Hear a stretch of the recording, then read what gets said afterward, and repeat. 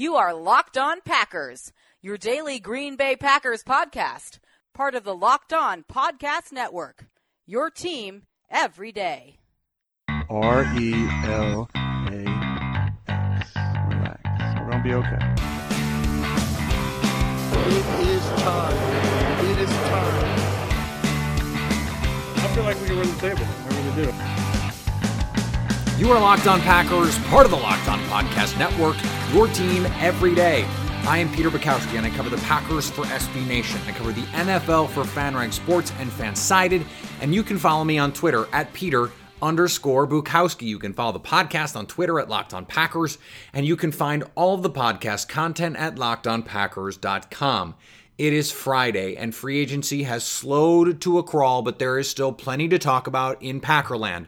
We're going to have Connor Rogers from the Stick to Football podcast from Bleacher Report and a writer at FanRag Sports with me on a little bit later to discuss the Muhammad Wilkerson signing. We had Danny Kelly on earlier in the week to talk Jimmy Graham.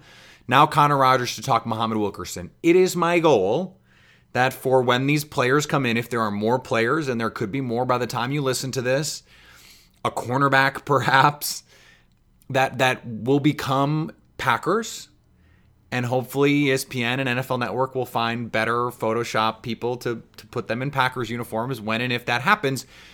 I'm going to try and bring you that information, those interviews, to give you insight on the player that is coming to the team that you love. But first, we have to start with Jordy Nelson and the discussion around not only his release, but now his new home in Oakland. He signs for $7.5 million a year. And it is, frankly, shocking is the wrong word. I'm surprised the Raiders gave him that much. But let's back this up just a second, because what was reported was first just his release. And the Packers had a press conference, which is rare in these kinds of situations. The last time I can remember them doing that for a player release or something similar is when they had a press conference for Brett Favre. So, and that trade. So this is, unprecedented is the wrong word, but it's pretty close. And it seemed like at the time that, they're moving on. They're saving double-digit millions of dollars, and they're basically swapping the contract for Jimmy Graham. And that was enough. And I think a lot of Packer fans had made their peace. I pointed out when it happened that there were a lot of Packer fans at the end of the year resolute that they were okay with Jordy Nelson not being on this team, or understanding that he just looks washed, frankly. And that is hard to say as someone that has loved to watch him develop and continue to be underrated and continue to run by guys, even when he has established himself as a premier deep threat in the league. But when he was released, and I suggested the Packers would bring him back at a lower rate, something they'd done in the past, there were a lot of people those same people, it seemed like, that were very interested in doing that were hurt that he was leaving and potentially out the door, despite the fact that, again, there was this same horde of people that were like, okay, it might be time for the Packers to move on from Jordy Nelson. That didn't happen. And what was reported by Jason Wilde and then James Jones subsequently, intrepid reporter James Jones apparently, he broke the Jordy Nelson to the Oakland news. He reported, and Jason Wilde reported, that the Packers did make an offer and that it was a lowball offer. Those were James Jones' words. Wilde said it was, if not the veteran minimum, something close to the veteran minimum. A player with 10 plus years of service like Nelson had would have basically been paid $1 million or so dollars. So, I mean, still, it's not the normal 2-year, 3-year veteran minimum where he's going to make $300,000 or $400,000. It's still $1 million, but that is a huge pay cut. And there were a lot of people in the media, fans, people that I really respect and think are smart, who I just materially disagree with in how this was handled. There was some discussion that this was an insulting offer. That was the word that someone with knowledge of the situation used to describe it to me. There was another phrase that was filled with expletives that I won't repeat in description of the offer. And my response to that is I understand the feeling that the Packers didn't see value in bringing him back. They've done this before. They did it with Josh Sitton. They did it with TJ Lang. They said, we're moving on from a player that still has something in the tank because we don't want to pay and we want to expedite the rebuilding process. We want to bring in someone who can contribute, that we can grow with, that we can develop the next Davante Adams. That's what the Packers need because Jordy Nelson was a limited player in this offense moving forward. I've made my feeling on that very clear, I think. And I've made very clear my feeling on how I think Jimmy Graham can replicate a lot of the production that Jordy Nelson gave to this offense. All of that aside, it seemed like what people had a problem with was this veteran minimum offer. My response to that is, would you rather them have offered him nothing? Is that a better outcome? And if the answer is yes, I just don't know that I agree, but I think also the context of that offer has to matter. So let's say the situation is that the Packers called Jordy Nelson or his agent or both and say, here's the situation, we're moving on, we're going to release you. Okay. It seems like there's this cohort of people who believe if that had been the end of it, that is understandable, there is no wrong being done. I don't know if I believe that that's what they really think, that that's what they're really saying, because the offer, the lowball offer, is what has them so hot. And my thing is, if Jordy or his agent go to the team and say, okay, I understand, what is the number you'd be willing to do coming back? And if they say, look, we'd really like to move on, but if you're willing to play on the minimum, you can come back. And I understand why that would seem insulting. But at the same time, I understand why the Packers would do it. If they've decided that they are moving on and they don't want to allocate resources to a player that they think has waning skills, if that's what they believe, and clearly that's what they believe, then I agree with them. And I understand the value in wanting to expedite that process and say, Jordy, you've had a great career in Green Bay. We'd like to move on. We're going to bring in newer, faster people with more upside. That at least is the hope. That's what they're going to try to do. And say, look, if you want to come back and play for peanuts, you can. The Packers probably knew he wouldn't, although James Jones said he mulled that offer for longer than James would have, frankly. And there were a lot of people that said, well, they should have valued him at a higher number. Couldn't they have said for $4 or $5 million, we'd have you back? And my response to that is maybe, but if they want to move on, then they're moving on irrespective of the cost. It's not just the cost. It's the opportunity cost of not having the next guy getting snaps. Let's say they like Courtland Sutton or Calvin Ridley or Christian Kirk or DJ Moore, and they want to bring that guy in. And they want to groom him to be the next guy. If Jordy Nelson is getting 60, 70% of snaps, then you're inhibiting the progress of the next guy. And from a team building standpoint, in the long view of all of this, I can understand why Green Bay would say, look, this is not just about the money. This is about roster spot and practice time and development. And we want to get a young guy in there now so that when Rodgers is 36, 37, 38, we have the next guy ready to go so that we don't have to do that. We don't have to bring this guy in 3 or 4 years. And so to me, then the question is, would he have played at 4 or 5? I think he probably would have, but the Packers didn't want to pay him at that rate. I don't have a problem with that. I don't think that's insulting. And the fact that the Raiders decided to pay him $7.5 million a year is not proof that the Packers made a mistake. It is only proof that some other team valued him more than the Packers did. that is not also in itself offensive. I don't have a problem with the Packers looking at it that way. Now, if they said, look, you either play on the minimum or we're going to cut you, that's not how you handle a respected veteran and a fan favorite in your franchise. It's just not. And so if that's what happened, then I would have a different view of how Green Bay handled their business here. Short of having that information, I can't assume either way. So I don't have a take. My take is I think they were right to move on. And I understand why they would say, look, at almost no price are we willing to have you back because we want to move on. Would it have changed your mind if the Packers had offered Josh Sitton the minimum? He clearly wouldn't have taken it. He had a market. Would it have changed your mind if the Packers had offered TJ Lang the minimum? He had a market. He had a huge market. And the Packers, there's no way, regardless of what you think about the cutting and that whole situation, bringing him back at $7.5 million was never going to be a thing. Because then at that point, why cut him? There's no savings. You're saving, less than $3 million. So why even bother?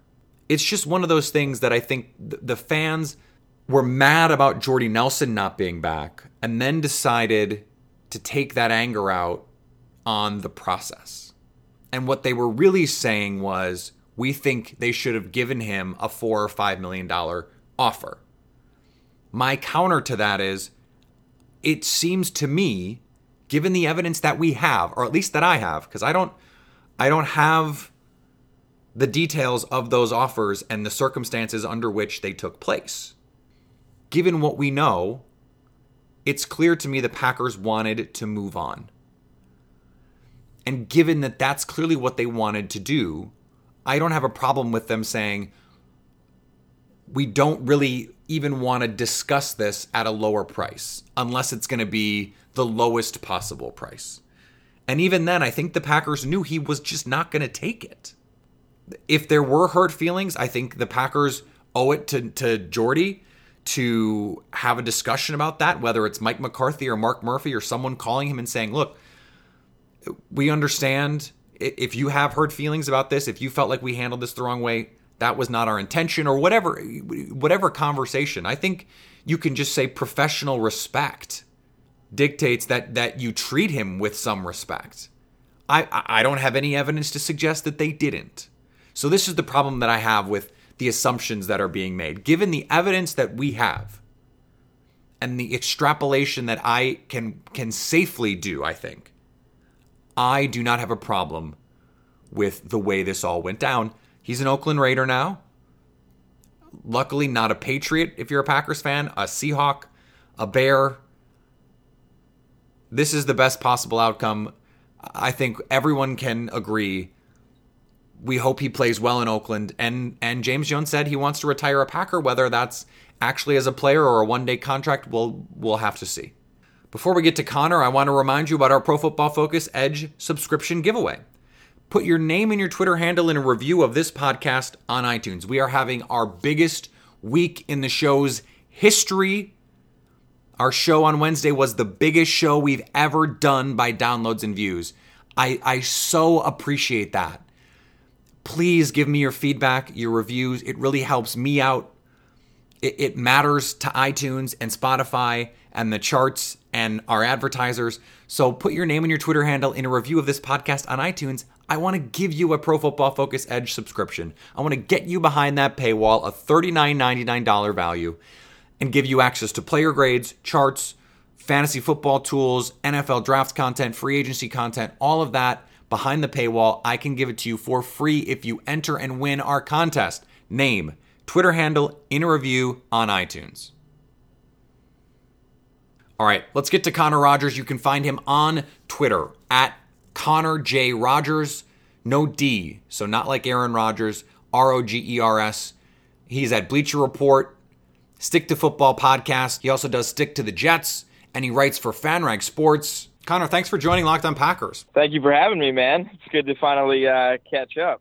Yeah, for sure. So we have something to talk about that is, in any other offseason for the Green Bay Packers, the biggest story of the offseason, and yet it doesn't even crack the top 2 for the Packers, and that is that they signed Muhammad Wilkerson to a very team-friendly 1-year deal.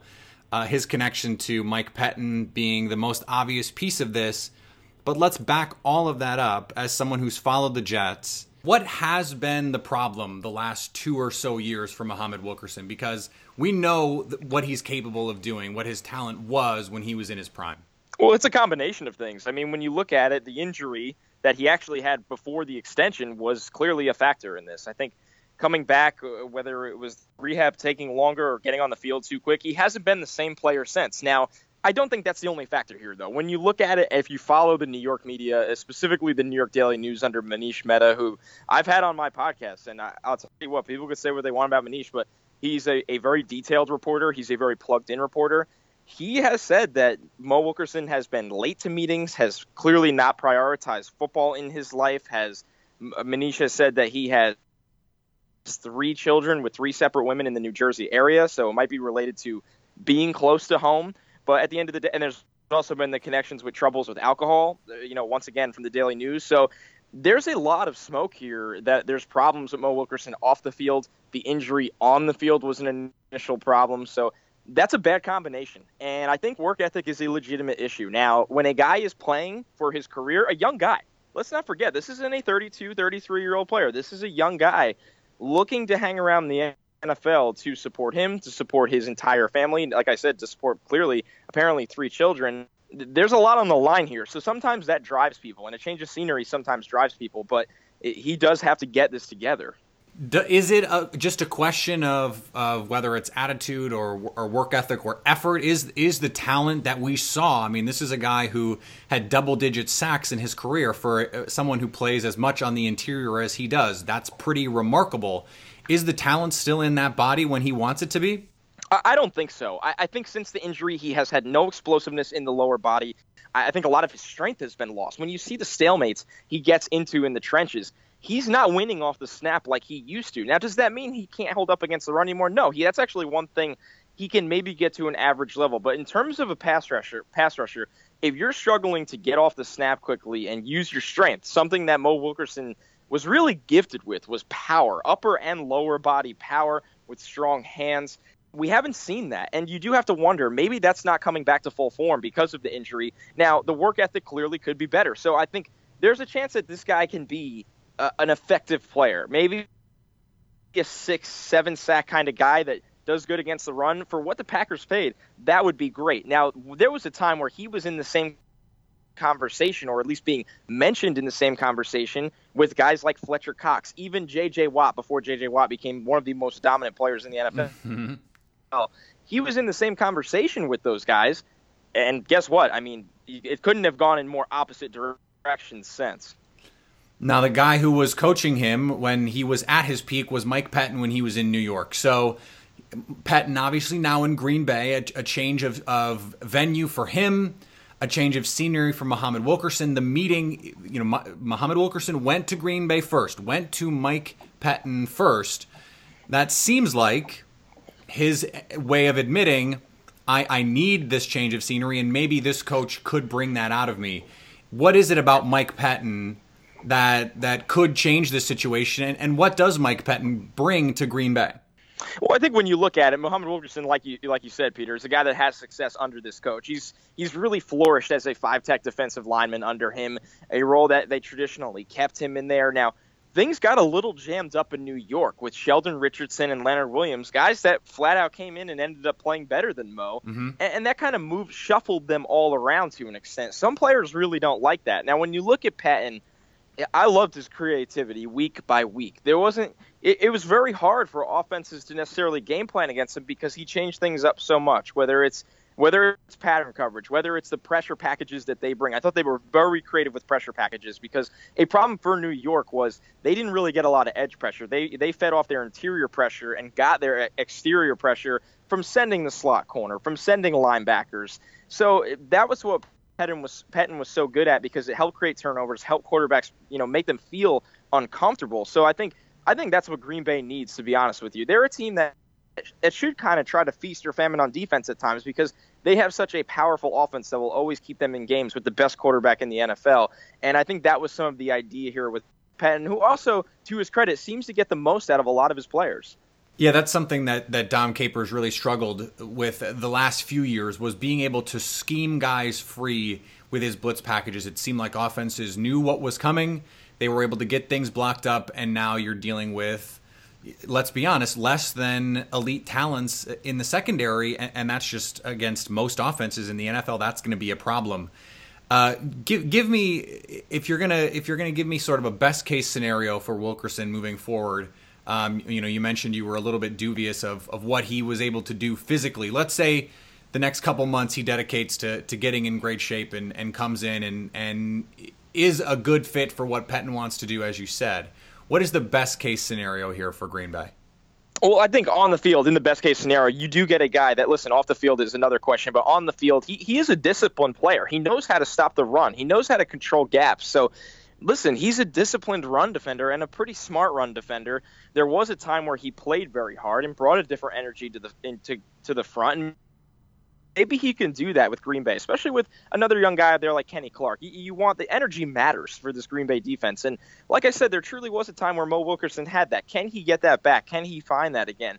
Forget the production. Yes, you would love to get 6 or 7 sacks out of him, right?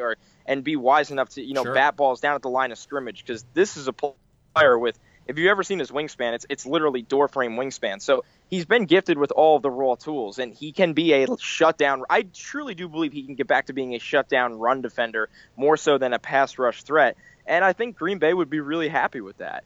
They were already a top 10 defense, stopping the run by DVOA last year. It is hard for me to believe that anyone could give less than 100% effort playing next to Mike Daniels and Kenny Clark, who are all out every single play. And if you're not doing that, you will hear it from someone like Mike Daniels. So that can go one of two ways, right? Either Mo responds to it in a positive way and it motivates him, or he shuts down and decides, he doesn't want to hear Mike Daniels talk. A lot of players in the Packers locker room, because Daniels talks so much, are just sort of like, that's just Mike. We're just going to let him talk. But it can also rub players the wrong way. So that could go one of two ways. I mean, it definitely can. And listen, I'm sure there was, like I said to you, there was probably a little bit of the same in New York. I do think that, the lackadaisical approach to Mo's day-to-day, whether it was being late to meetings, whether it was giving very little at practice and on the field, the Jets have a different culture there now in defense. They got 2 nasty safeties right out of the SEC that are, those guys played tough ball, especially Jamal Adams, who is a little more vocal. And Demario Davis last year was a vocal leader, a guy that played super hard and essentially had a career year. So I think it really did create a problem where those guys gave it their 120% throughout camp, throughout the season, for a Jets team that clearly overachieved, especially on the defensive side of the ball. That's where, players can really be rubbed the wrong way by Wilkerson. Now, Green Bay, who has a consistent winning culture, especially with Aaron Rodgers there, it can have the opposite effect where he does want to be along for the ride. He does want to, maybe he finds a home in Green Bay, or maybe he pushes for a really nice contract, a 2 to 3 year deal in the next offseason free agent market. So there's a lot on the line for Mo Wilkerson here. You hope that he responds the right way to it.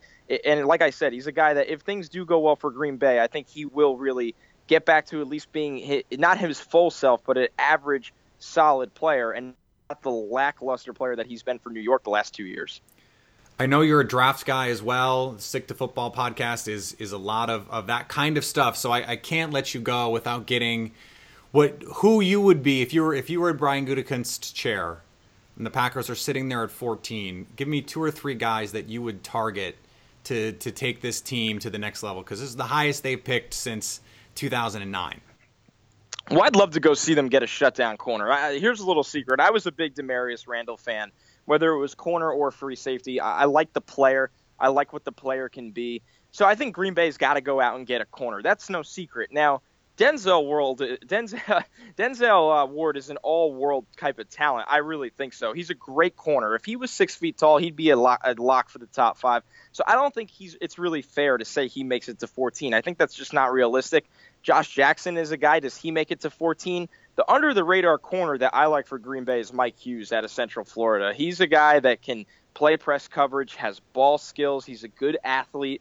So when you look at 14, I know Green Bay is notorious for taking taller corners, and Mike Hughes is not that, but maybe we see a little bit of a change in philosophy. Another guy on the defensive side of the ball would be Harold Landry from Boston College. He played hurt this year, and when you go turn on the 2016 tape and see how he gets upfield, how he wins off the edge with explosiveness and bend, he was a very productive player. I think Green Bay can use a little more pass rush.